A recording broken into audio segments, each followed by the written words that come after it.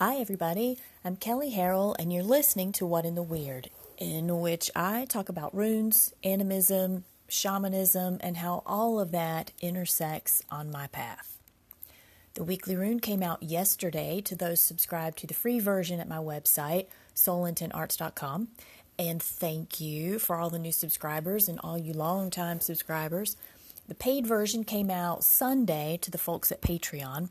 If you don't know what the weekly rune is, well, go look. It's a weekly rune cast that I've written for 6 years. It's unique from other rune casts or weekly outlook columns in that it covers the half-month rune, what it means, what it brings, how to apply that insight to everyday life, and how to bring that seasonal awareness more deeply into your spiritual studies. If you're not sure what a half-month rune is, listen to some of the early podcast episodes and just check out the weekly rune. Seriously, it's explained there, and you can get it from my website. Also, something awesome that happened yesterday is the Sabbat rune cast for Lunasa, Lamas, Lethasblot, whatever you call it. And I do mean you can call it all kinds of different things. It came out to the Sederkin subscribers through Patreon yesterday.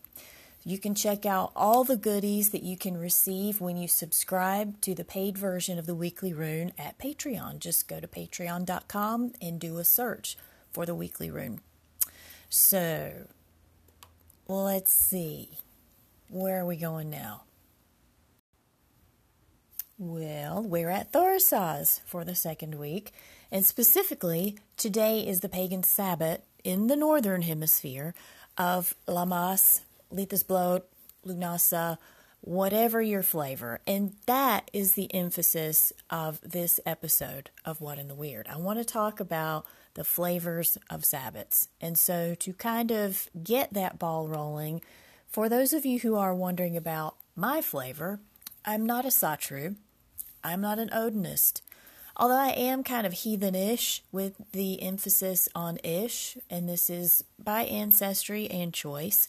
So really what that means is if you scream, "Hey, heathen," across the room to get my attention, I probably won't turn my head, but I will subconsciously think that you're a rock star.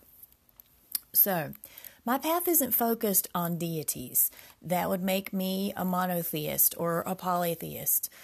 I'm an animist, which can cross paths with deities, though it's about the soul of everything. It's about the ability to have direct relationship with my immediate nature network and to, through that relationship in my network, find the places of mutual benefit, stay active in those places, and carry that approach to relationship with everything, everywhere, and with everyone that I encounter.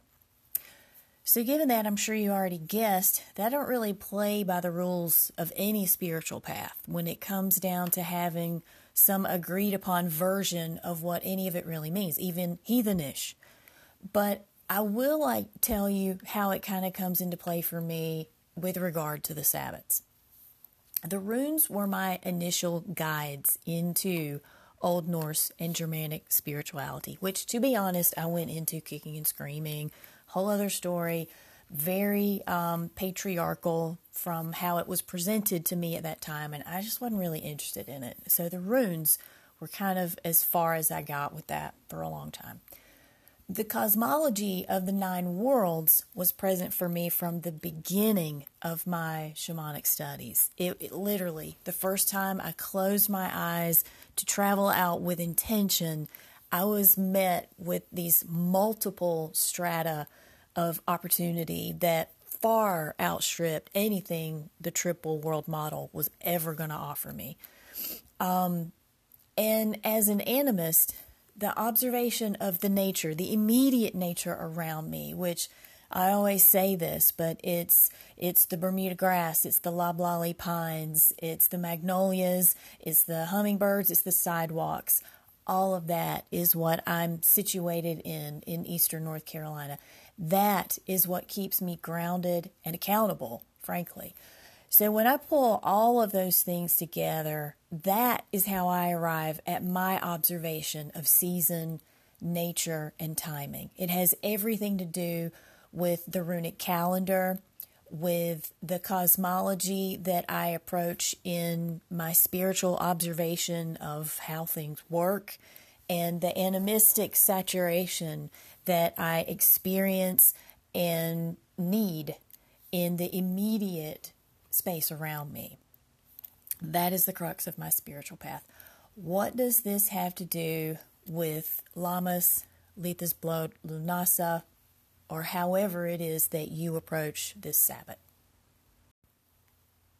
I've mentioned before on What in the Weird how I find it bothersome that almost every pagan and now tons of New Agers assume that if you include the Sabbats in your spiritual observation, that you automatically mean the Celtic ones. That's the whole Lammas, Samhain, Bealtaine, when in reality there are a ton of cultures around the world that have their own names for them, their distinct timing for observing them, and unique rituals around them. And for some, it's about a specific hour. It's for others, they last one day, where for other cultures or spiritual paths, they are days long or nights long, depending on the emphasis. My point is, it's not appropriate or correct to assume that it's all going to work around this Celtic Western European sphere. And if you have been trying to retrofit yourself into that model and it's not working, fly, be free. You do not have to stick to that. Find it the way it speaks to you. In fact, literally, get your butt out in the yard and find the way that it speaks to you and start from there. Okay, soapbox turned off. Most modern folks just celebrate the Sabbats on their calendar dates, which is fine. Again, this is one of those things that it's become sort of, this is how you do it. It's rote, as opposed to a more organic approach, which is what feels more appropriate for me. As an animist and a ritualist, I really want to keep my observations as close to the witching hour as possible, not just what the universal time calculators say, what our agreed-on calendar says it is, and how all of that translates into the exact hour of alignment for the Sabbath. So for me, I'm looking at all of those factors, and I'm aware. I really think that there is a fuzzy margin for how these things work, and that margin depends on whether it's been 100 degrees for the past month and a half, whether the shortness at the end of the day has already started, it's getting darker earlier, whether you feel like you haven't even started having warm weather yet. All of these are factors in where you stand that influence how you honor and celebrate season, which in my lexicon means how you honor and engage the nature spirits of where you stand. So, for me, that comes down to what my local nature spirits are saying. I watch what's going on with the weather. You know, we've been in drought for 2 straight freaking months, and in the last week have had to build an ark. It's insane. I see what the birds and bugs are doing, which ones have thrived, which ones haven't, because it's not the same every year. And that's a factor of keeping your observation of Sabbats organic also.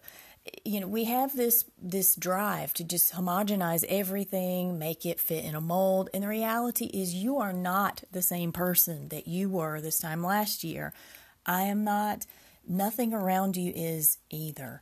And so taking in the perspective of how things are literally going, I think goes a long way to inform you for how you can best honor the season.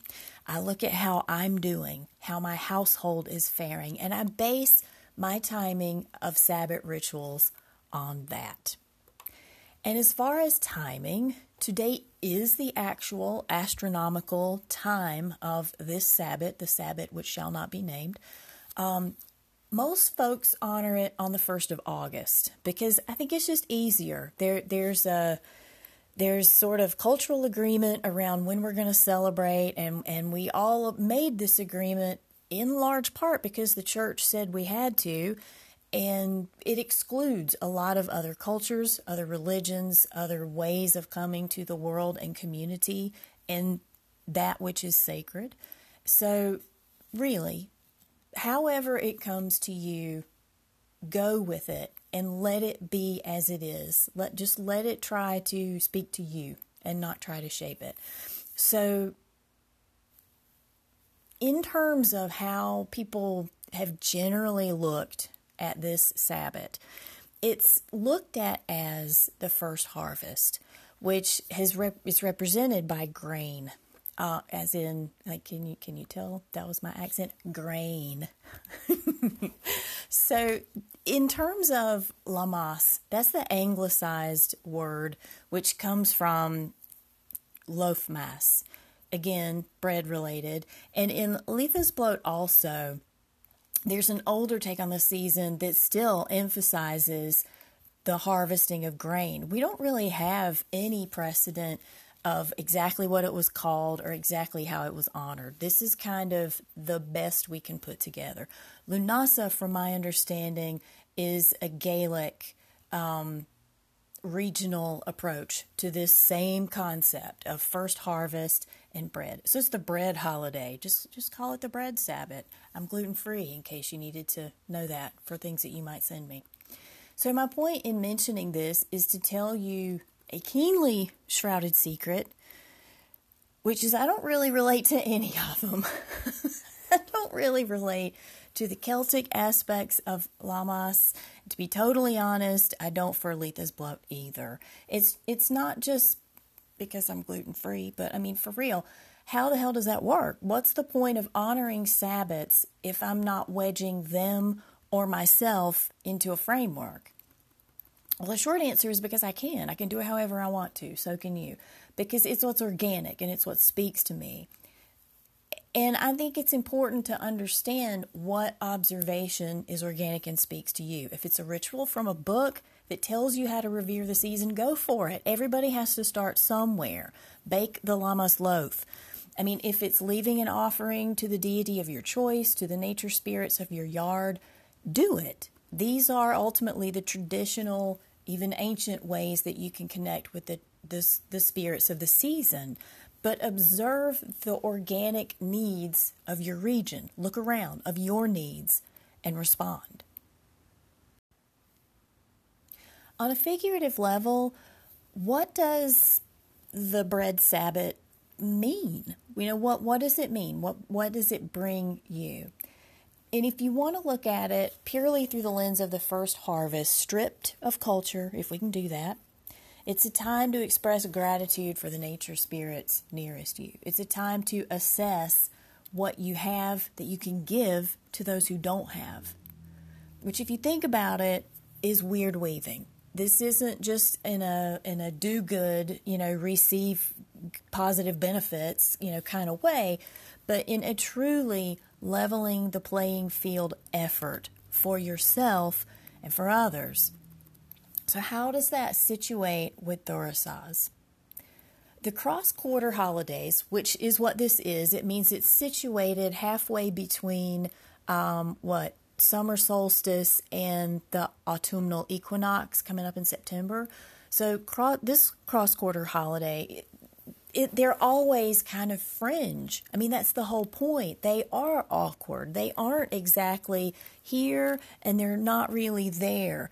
And trying to determine if they have more characteristics of this side of the season or of that side of the season, how much darkness, how much light. In that uncertainty, Thurisaz exalts. Am I right? That's the whole point of Thurisaz. It is this deeply uncomfortable internal unknown pushing up against what we think we know, what we think we need, and demanding its rightful space in our faces. It's this radical unconscious, this unknown of ourselves that wants expression, and it may or may not fit with what we think the order of the day needs. It may not be tidy and fit into how we want our lives to go. And that's what this time is for. That it's the Jan Brady, right? Cross-quarter holidays are the Jan Bradys of the wheel. So it's this time that we need to natively act on the support we have to come into that unconscious knowing as much as we can, because once we know it, it's not shadow anymore. This is the time for that kind of needs assessment, and we have the elemental support to do it. Create that space for change so that it doesn't explode into your life later as we're getting more into the complexity of the dark time over the next few months. That's it for this episode. That's enough, right? The bread Sabbath. If you have any questions or insights about honoring this season, feel free to email me at kelly@solentonarts.com, or you can call in through the Anchor app, which you can download for Android or iPhone. You can also check out earlier episodes by downloading them from Google Play or iTunes and all the gajillion other podcast platforms that are out there. If you get a chance, check out Everyday Animism, which I co-host with a couple of other lovely ladies, also on Anchor and everywhere on podcast platforms. You can learn more about me and my work by visiting solentonarts.com and enjoy the season, however complicated and fringy it may be. I'm Kelly, and this has been What in the Weird.